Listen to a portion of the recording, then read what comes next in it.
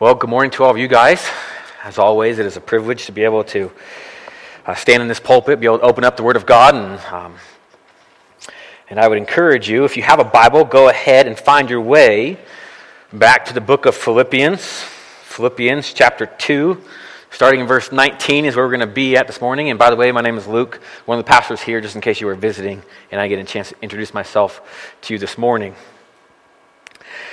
Now, as you are finding your way there, I want to point out, by God's grace, we are now officially halfway through the book of Philippians, as it is simply just broken up in our English Bibles. We have 2 more chapters to go after we finish today. And so far, it's been a wonderful book to walk through, and I hope it's been a blessing and an encouragement to all of you, as it has been to me. Now, if you are not familiar with the Bible, you're new to Bible study, that's going to be on page 981, is where chapter 2, starting in verse 19, picks up. Now, before we look at the Word, as always, I like to give a little bit of an introduction. Like, why are we looking at this particular passage this morning? Not simply because that's the next text of Scripture that we have to go through as we walk through this book, right, line by line, verse by verse, chapter by chapter, but also why as a church, why do we want to actually pay attention to what the Word of God says this morning? And I want to remind you of something that we began when we first met in this building. And for those of you who are new to the church, like we're still kind of newbies when it comes to this particular building. We just moved in here at kind of the end of March, beginning of April was really our first Sunday in here. So we're still new. We've only been in here for the last few months. It already feels like home to me, and I'm hoping it's going to be our home for a long, long time. But one of the things, when we first moved into this building, and for those of you who recall, we actually began a sermon series called The Church when we started meeting here to kind of just go over through of what is actually a church supposed to do, right, when they actually gather together, is I felt that it was necessary to not only preach through what does a church do, but specifically for Carson Valley Bible Church, what is our discipleship strategy? What does it mean when we say to come and worship with us or come and try to learn about Christ? What do we actually mean by that? How do we actually want to live out what we believe that God has actually given the church to do? Because the church actually has a mission. The church has a mission given by Jesus himself.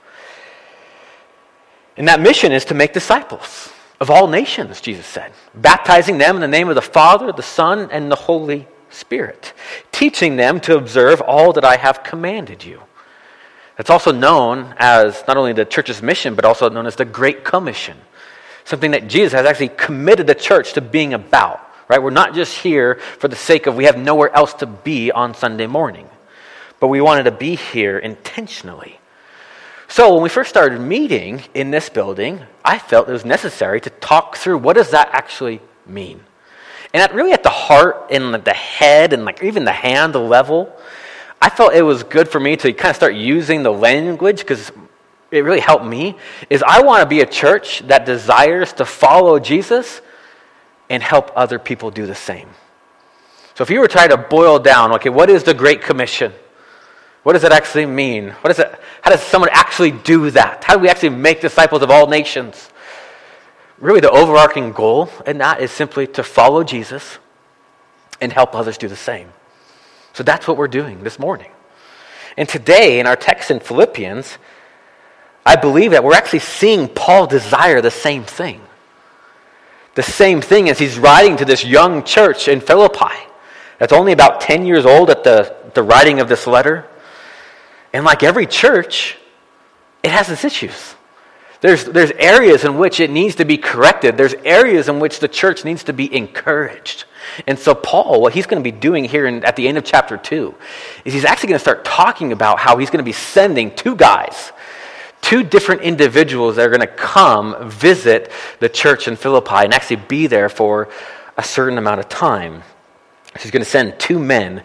And these 2 men that we're going to learn about, their names are Timothy and Epaphroditus. And as you can see just from my title of my sermon, these are gospel encouragers, if you will. Gospel encouragers. And these two men have had a radical impact on the Apostle Paul, have a radical impact on his own life and his ministry and his own devotions to Christ. These are men that have encouraged him in the gospel. And really, they are personifying much of what Paul has been talking about the rest of chapter 2. Paul has been, if you haven't been with us, Paul has been basically encouraging this church to live out their salvation, to live in a manner worthy of the gospel, showing the worthiness of the gospel, or to work out their salvation, to basically put on display of what God has been doing inside of them. And I believe the reason why Paul brings up these two men now is because they personify or embody much of what Paul has been encouraging every single Christian to be, and that is gospel encouragers, and that they are really living out the mission in which we have here, and that is to follow Jesus and help other people do the same. But as always, I need help to be able to preach this word. I need help from just the Holy Spirit. I need help from just you guys praying for me. And so I like to take time to just stop before I actually read the Bible and ask that you guys would pray for me. And as I do that, I also want to pray for you, that just this would be a special time for us to gather. So if you could, go ahead and just bow your head and let's just pray for each other before we read the word. Well, Father, I thank you. I thank you for all the ways that you have been moving. You've been moving in this community. You've been moving in this church. You've been drawing people to yourself. Lord, just in an age and time where it's been so easy to be caught up with what I want, what's best for me, what does my own heart think? And rather, God, you've been moving and we've been asking the bigger questions. Well, what do you want? What does your heart look like? Because I know my heart can be filled with sin. Can be filled with selfishness. And so God, I pray that just through your own word this morning, that you would illuminate exactly what you have for us. That we would not only see these words as just a letter written to a church thousands of years ago, but also timeless, spoken to us by the one and true God. And that we could see the word for what it is, and that is the word of God. God, I pray for everybody in this room. I pray for our kiddos, for those who are not here, and for all the people who are struggling with different illnesses or celebrating weddings. God, I pray that you just be with us as a church this morning. In your wonderful and mighty name, Jesus, we pray. Amen. Amen. All right, so hopefully enough time to find Philippians chapter 2. Verse 19 is where we're going to start, and we'll go to the end of the chapter. Let me go ahead and just read for us the word this morning. It says, I hope in the Lord Jesus to send Timothy to you, so that I too may be cheered by news of you. For I have no one like him who will be genuinely concerned for your welfare. For they all seek their own interest, not those of Jesus Christ. Verse 22, but you know Timothy's proven worth, how as a son with a father he has served me in the gospel. I hope therefore to send him just as soon as I see how it will go with me, and I trust in the Lord shortly I myself will come also. I have thought it necessary to send to you Epaphroditus, my brother and fellow worker and fellow soldier, and your messenger and minister to my need. For he has been longing for you all and has been distressed because you heard that he was ill. Indeed, he was ill, near to death, but God had mercy on him, and not only on him, but also on me, lest I should have sorrow upon sorrow. Verse 28, I am the more eager to send him, therefore, that you may rejoice at seeing him again, that I may be less anxious. So receive him in the Lord with all joy and honor such men, for he nearly died for the work of Christ, risking his life to complete what was lacking in your service to me. Church, that is the word of the Lord for us this morning. Thanks be to God. Yeah, we're thankful for God's word. Now, thus far in the book of Philippians, Paul has been basically really encouraging the church, right? He's been praying for them. He's been extolling them. He's been exhorting them. He's been basically encouraging them in all of the ways in which they not only have a Savior who was there at the very beginning, but has a Savior and a God who has began a good work in them and is going to bring it to completion. And as he's been encouraging them, he's also been commanding them. As we looked at the last couple of weeks, that he's been commanding them to work out their salvation, to work out what God has worked in. And because Paul knows that when you become a Christian, right, when you become a follower of Christ, and by the way, if you're not a Christian or quite not sure where you're at this morning, you are welcome to be here. We're glad you're here. We'd love for you to listen in and understand why we believe the things we believe. But Paul knows this, that when you become a Christian, when you understand that when Jesus went to the cross, when he went to the hill of Calvary and died the death that he did it not for his sake, but for ours. That he was a substitutionary atoning sacrifice on the cross. That he was dying in our place. And so when you become a Christian, when you believe that, when you believe that he was a Savior, but also a Lord, a King, that your works, that your life will follow suit. That you will begin to do things in which Jesus has commanded you to do, not so that you would gain salvation, not that so that you would hopefully get Jesus to go on the cross for you, but you do it because he already has. You do it because he has already died in your place. He's already shown you love and mercy without you ever lifting a finger. In fact, the scripture paints a picture that you weren't just impartial to Christ, but you were an enemy of Christ when he died for you. So it should be encouraging for us to know that Jesus died for us while we were still enemies. But by understanding what Jesus has done for us on the cross, then we actually get to live out that salvation. We get to live out just the glory of what we have in Christ. And we get to live out in a certain way. And what Paul is doing, I think, in this section is he's highlighting these two men. He's highlighting them as really like trophies of grace, lifting them up and saying, these men have been saved by God. These two men have not only understood that, but they have bought into, they want to live out their lives for the sake of others too. They want to respond to what God has done inside of them. And so he simply elevates them and honors them in such a way that should be encouraging for us all. It should be a good reminder for us all too. Because here's the truth, church. We are meant actually to live out the Christian life with one another. You're not meant to live it by yourself. You weren't designed for that. You weren't designed to kind of be a lone ranger Christian. You can just kind of do it on your own and maybe show up to things when you want. But rather, if you've been saved by God, you've also been saved into a family. And so Paul is encouraging what it looks like then for us to live out this community, to live in the community which God has saved us into, and be able to display to one another what does it mean to actually follow Christ. D.A. Carson, he's a New Testament scholar, he's a pastor's theologian, he's a Canadian, which I love listening to him preach, and I encourage you to listen to him when you get a chance. But in his commentary, he points out that Christian character, right, reflecting or working out your salvation, is often caught by others, if not more than when it is taught by others. Basically saying that it's just as important to live out your salvation as it is to teach about salvation. That it's important for us to actually lift up one another and say, hey, this is what a life that is responding to Christ looks like. And so Paul is introducing these two men as those examples, as those trophies of grace, and the impact in which Paul's saying they've had on me, and I think that they're going to have this impact on you, so I'm sending them back to you. And one last thing before I kind of unpack exactly what these two men did to deserve kind of this recognition by Paul and what they will continue to do is I want to point out that everything in which we see these men do, it's not radical, right? It's not like a super Christian, right? Or a professional Christian.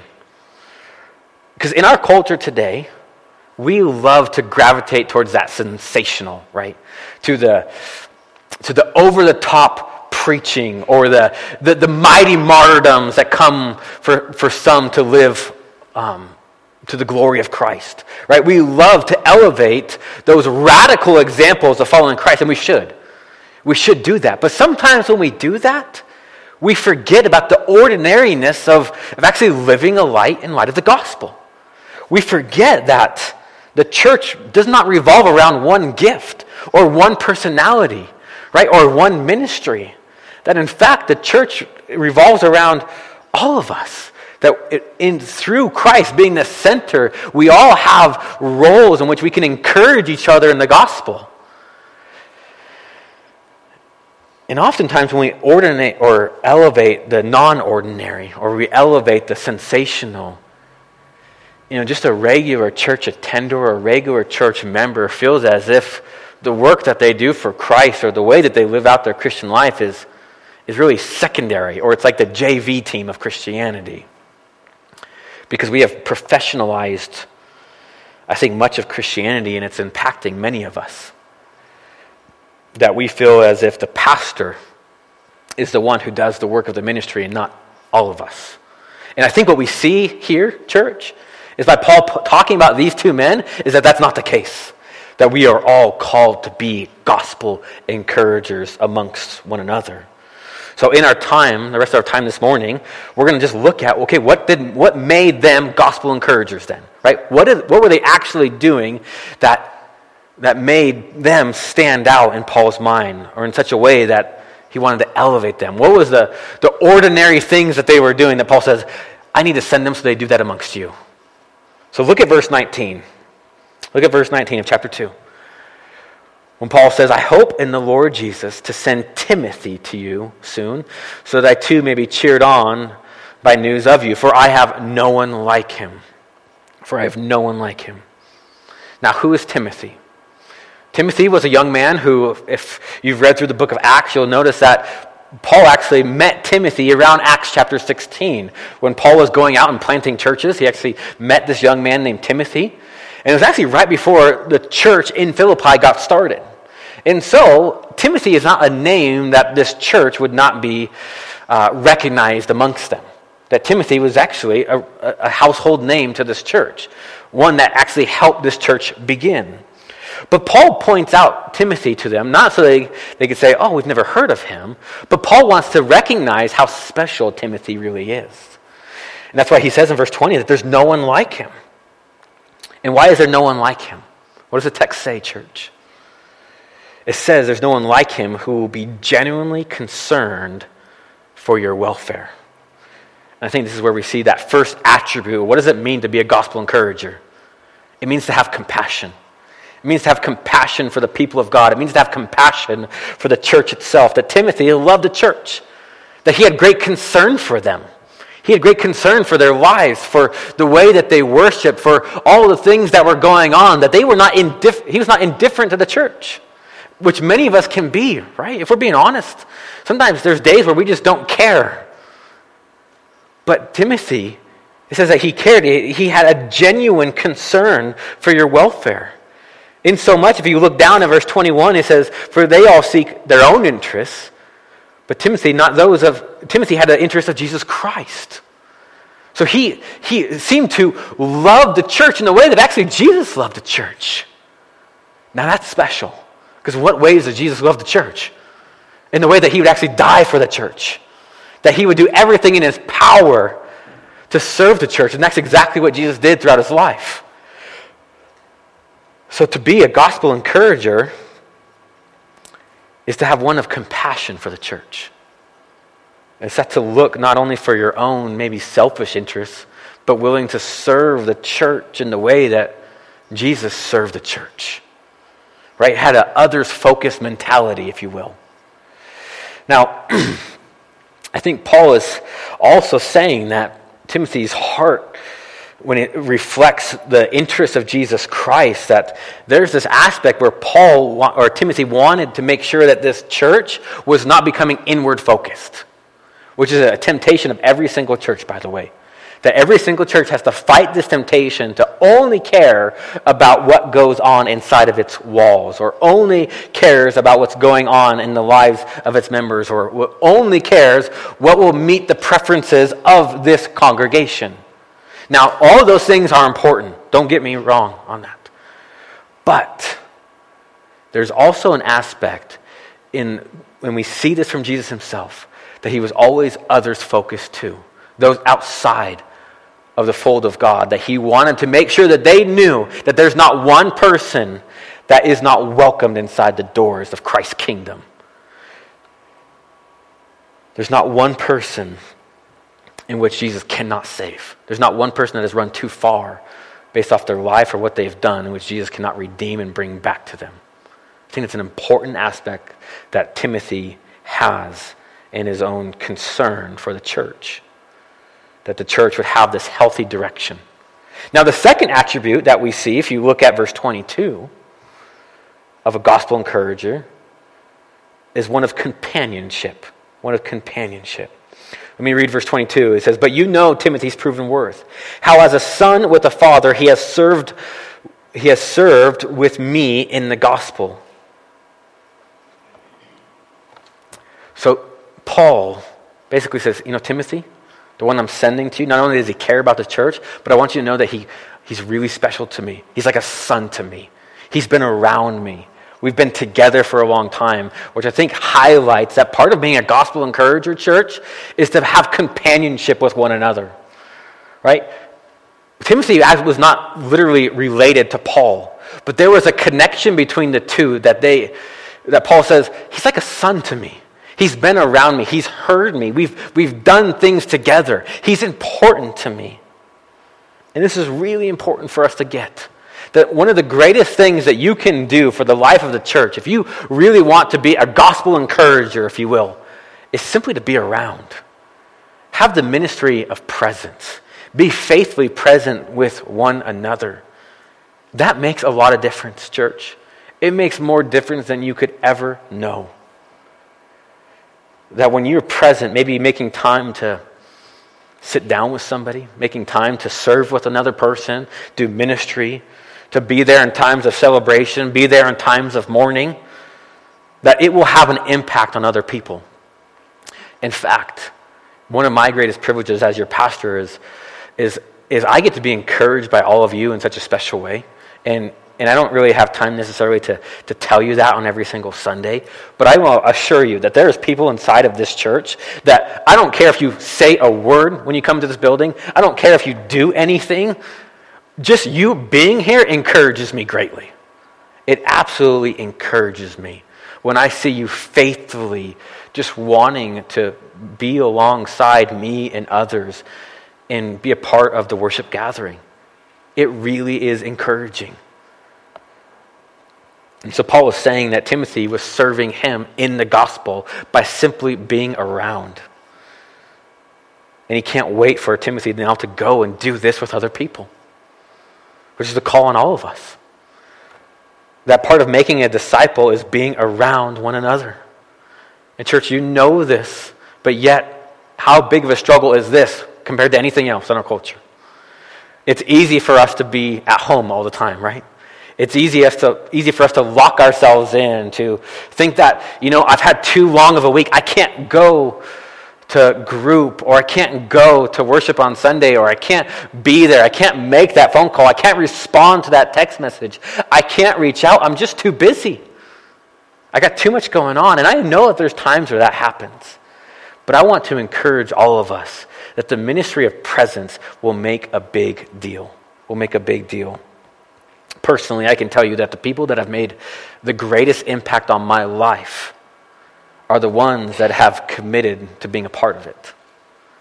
The ones that have made room, maybe to have those long conversations, or have been around enough that we can work things through of maybe what we believe, or how these things work out, how to be a godly parent, how to be a godly husband. All of that takes time. It takes time. And what Paul is saying is Timothy was committed to being around me.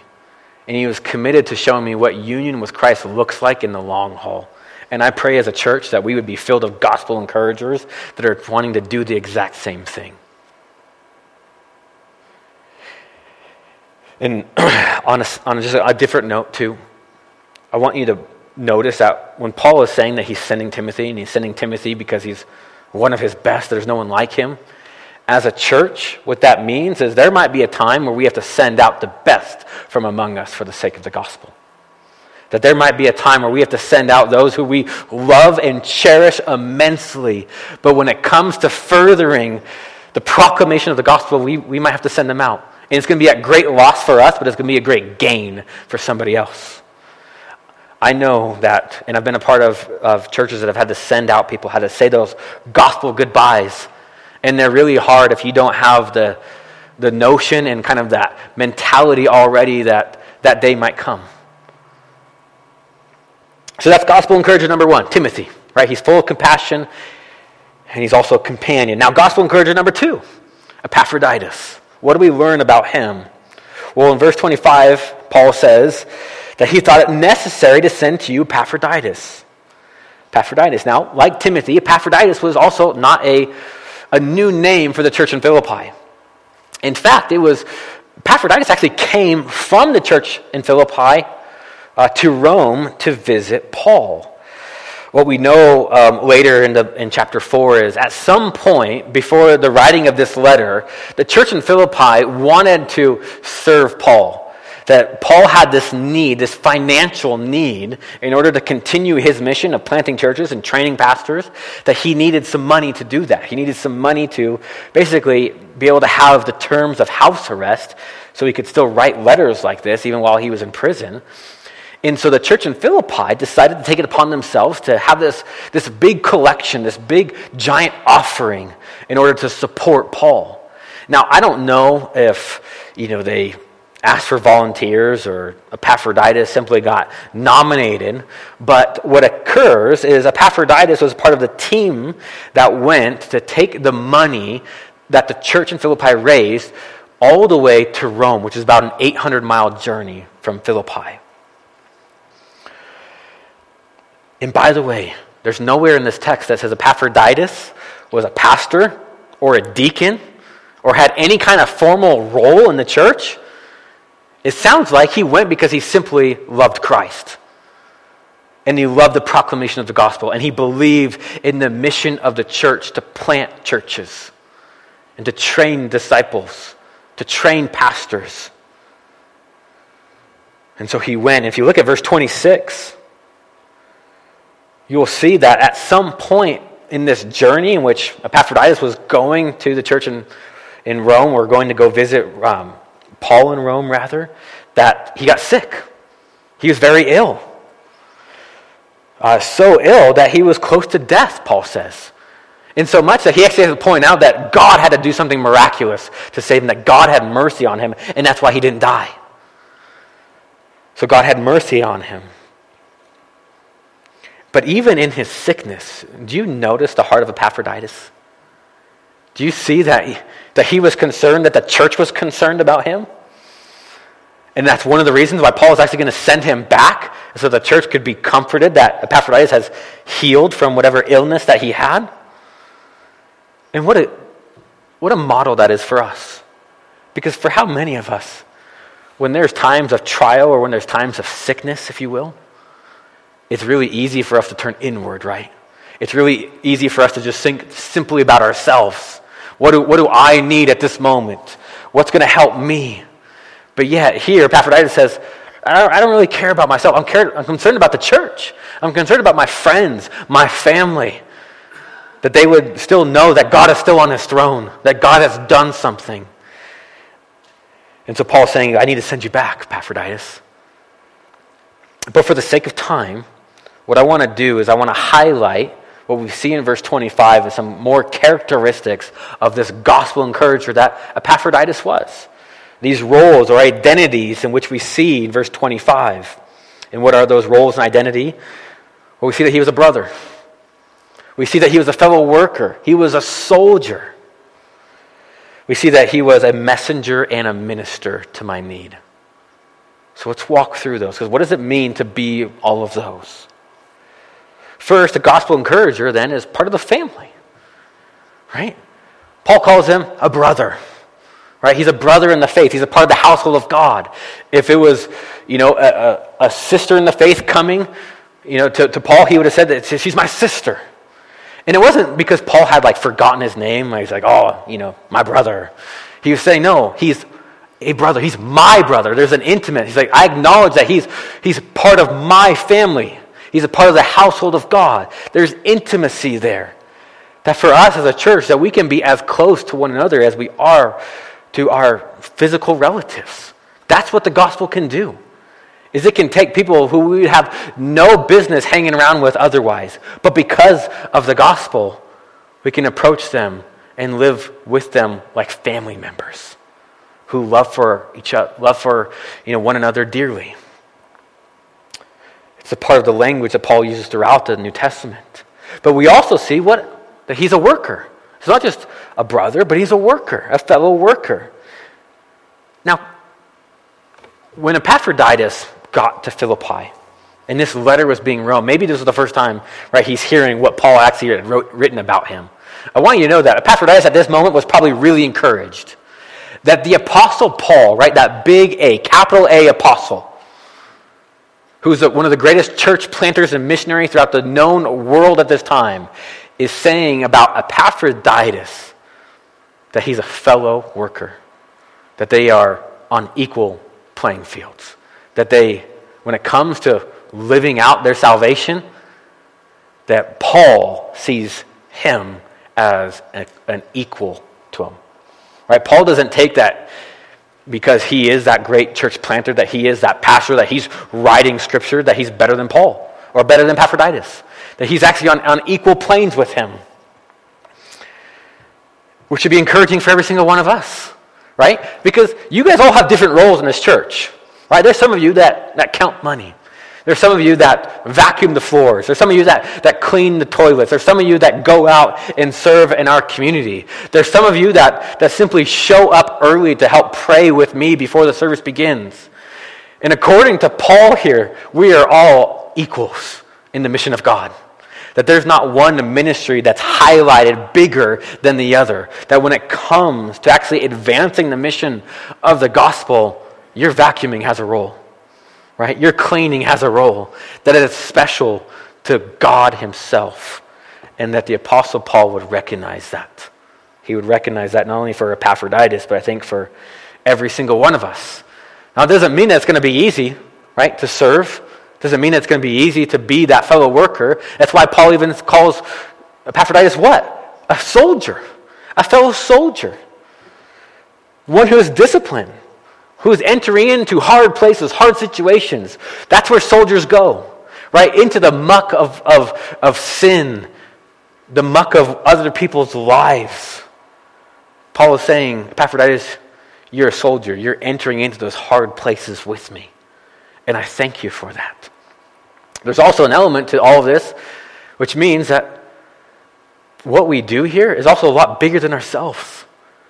That we're not here just because we think it's a good idea, but we're here because we're actually fighting a war. We're fighting a war that often cannot be seen, a spiritual war, if you will, that comes anytime somebody wants to follow Christ, somebody that wants to proclaim the gospel, wants to aid in the proclamation of the gospel, that you are actually entering into a holy war. The Apostle Paul would say this in Ephesians.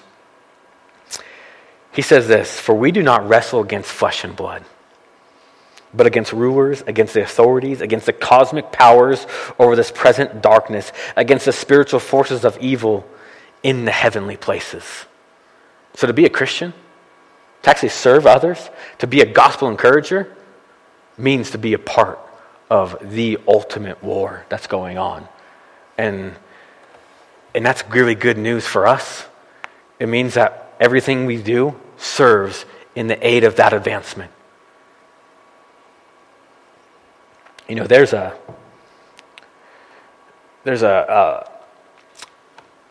professor at a seminary, and I can't remember the name of the professor at this moment, but he had said this when it comes to spiritual warfare for every single Christian, that it's always been burned in my mind ever since I heard it, is he said, if the devil cannot make you busy, or if he can't make you doubt, he's going to make you busy. Right? For a lot of us, it's not that we doubt. The reason that's why we're not wanting to get involved is because we're too busy. It's also a strategy. And what Paul is saying is he's encouraging these gospel encouragers. He's like, don't be too busy. Don't be too busy to just serve and be present and to encourage one another. But let's keep going. What also is a gospel encourager? Paul says that Epaphroditus was also a messenger. A messenger. Now that word messenger can also be translated apostle. But don't think of like the office, like capital A apostle, like the Apostle Paul was. One of the men who was saw the risen Christ and actually commissioned by God to go plant churches. But this little a, apostle, just means sent one or a messenger. And what Paul is recognizing is that Epaphroditus was sent. And he heeded that call. That he lived his life with really an open hand and an attentive ear to be able to follow Christ no matter where he sent him. That's the call in every single one of us. We don't know where we're going to be sent.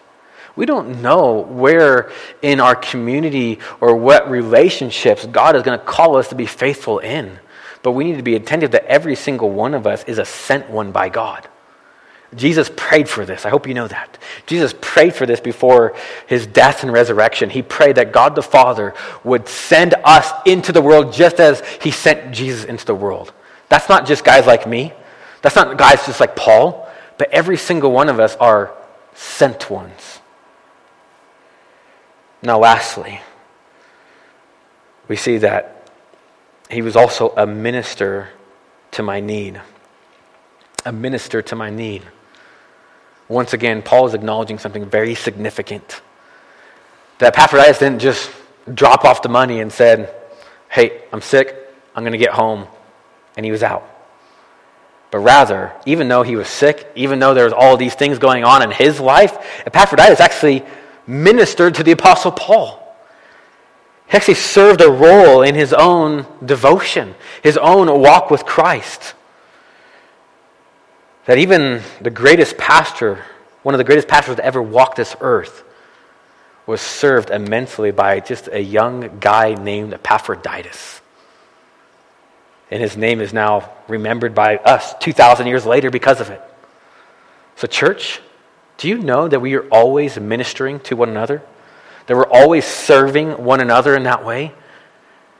Which means that we don't know the impact that that's going to have. Right? We don't know on this side of eternity what the lives of other people are going to have. Right? We don't know necessarily all the details of how somebody's prayer or how somebody's faithfulness or how somebody's encouragement or how somebody's phone calls or how somebody's just time spent with them is actually ministering to their need. And by the way, I don't want it to only come out at a funeral. I want the ways that we're actually encouraging one another, the ways that we're actually ministering to one another to be known now. Paul says that we have to honor such men now. So let's do that. Why not have a gospel culture where we acknowledge the ways that we're ministering to each other now? Right? So if there's somebody in this church that has been encouraging you, right, you've just been watching their life, maybe you've been spending time with them, maybe you've been getting a few meals with them, let them know if that has made a difference in your life. You don't have to wait to their funeral to say it. Say it now. I think Paul is giving us just a good model for what it looks like to live in the presence of one another. Now lastly, in verse 30, there's one other gospel encourager that I think Paul begins to let us know about and remind us about in verse 30. When Paul says, again, he repeats himself, talking about Epaphroditus, that he nearly died for the work of Christ, risking his life to complete what was lacking in your service to me. Now, why would Paul repeat himself that Epaphroditus nearly died? Why would he do that? He already said that earlier in the text. Now, whenever somebody repeats something, especially in Greek language or in Hebrew language, when you repeat something, it's really for emphasis. It's to get your attention on it. And this is what I think Paul's doing, is he's highlighting that Epaphroditus nearly died for the work of Christ, for us to start thinking about the one who actually died for the work of a Messiah, right? And who was that? It's Jesus. It's Jesus. who in order to not only encourage us in the gospel, came and nearly died, but came and died in order to bring us the gospel, in order to bring us the good news, in order to bear the wrath of God on the cross. That the greatest encourager that we have is Jesus. And we're kind of little gospel encouragers that flow out of that. Because truly, when we look at all these characteristics of a gospel encourager, do you see the perfection of them in Christ? All those different attributes? Think of who had the ultimate compassion for the church? Jesus did. The ultimate one who not only loved the church, but died for the church. Who is the one? Jesus is the one who had the ultimate companionship with God's people, who became God incarnate and actually lived amongst us and died for us. He was the ultimate companion. Or Jesus, who is the ultimate brother, right? The ultimate brother for every single one of us. He's our big brother who has allowed the way for every single one of us to be a part of the household of God. And the reason that we can go to God and say, our Father, is because of our big brother, Jesus. Or Jesus, who is the ultimate worker, who fully and forever accomplished the greatest work on the cross. And according to chapter 1, verse 6 of Philippians, who is continually at work within us until the day of completion of his return. Or Jesus, who was and is the greatest soldier, who took on the ultimate enemy, who took on the ultimate war, who took on the ultimate battle at the cross, and who is coming again to lead us to the ultimate victory over Satan, sin, and death. Jesus, who is the greatest messenger, right, who came proclaiming the gospel in the kingdom, was at hand. And by the way, Jesus who is coming back to consummate that message, to consummate the kingdom, to make it forever known. And Jesus who is the greatest minister, right, the one who intercedes for us, our great mediator, our great high priest, the one who ministers, the one who, as like Psalm 23 points out, is that great shepherd who comes when we're downcast and picks us up and leads us to green pastures, makes us lie down beside still waters, that great minister in which we all need. So church, as we just simply end our time in the Word this morning, I hope you're encouraged. I hope you're encouraged that we have the greatest gospel encourager in Jesus. And now, because of him, we actually get to live out our lives striving to be gospel encouragers amongst ourselves.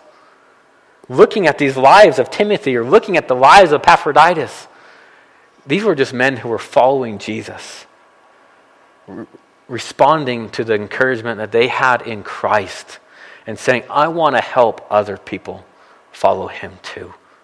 That's our goal, church. That's what it means to be a gospel encourager. Let's go ahead and just end there. Let's pray. Well, Father, I thank you for just our time in the Word this morning. In all the ways, Lord, that you have encouraged us. That we are not left to our own, that we are not left to just try to encourage ourselves, but yet you have put people in our lives, like Paul had Timothy and Epaphroditus, that you've put people in our lives right now that encourage us in the work that you are doing. But ultimately, Lord, we know that we have the greatest gospel encourager and the one that brought the gospel, and that is you, Jesus.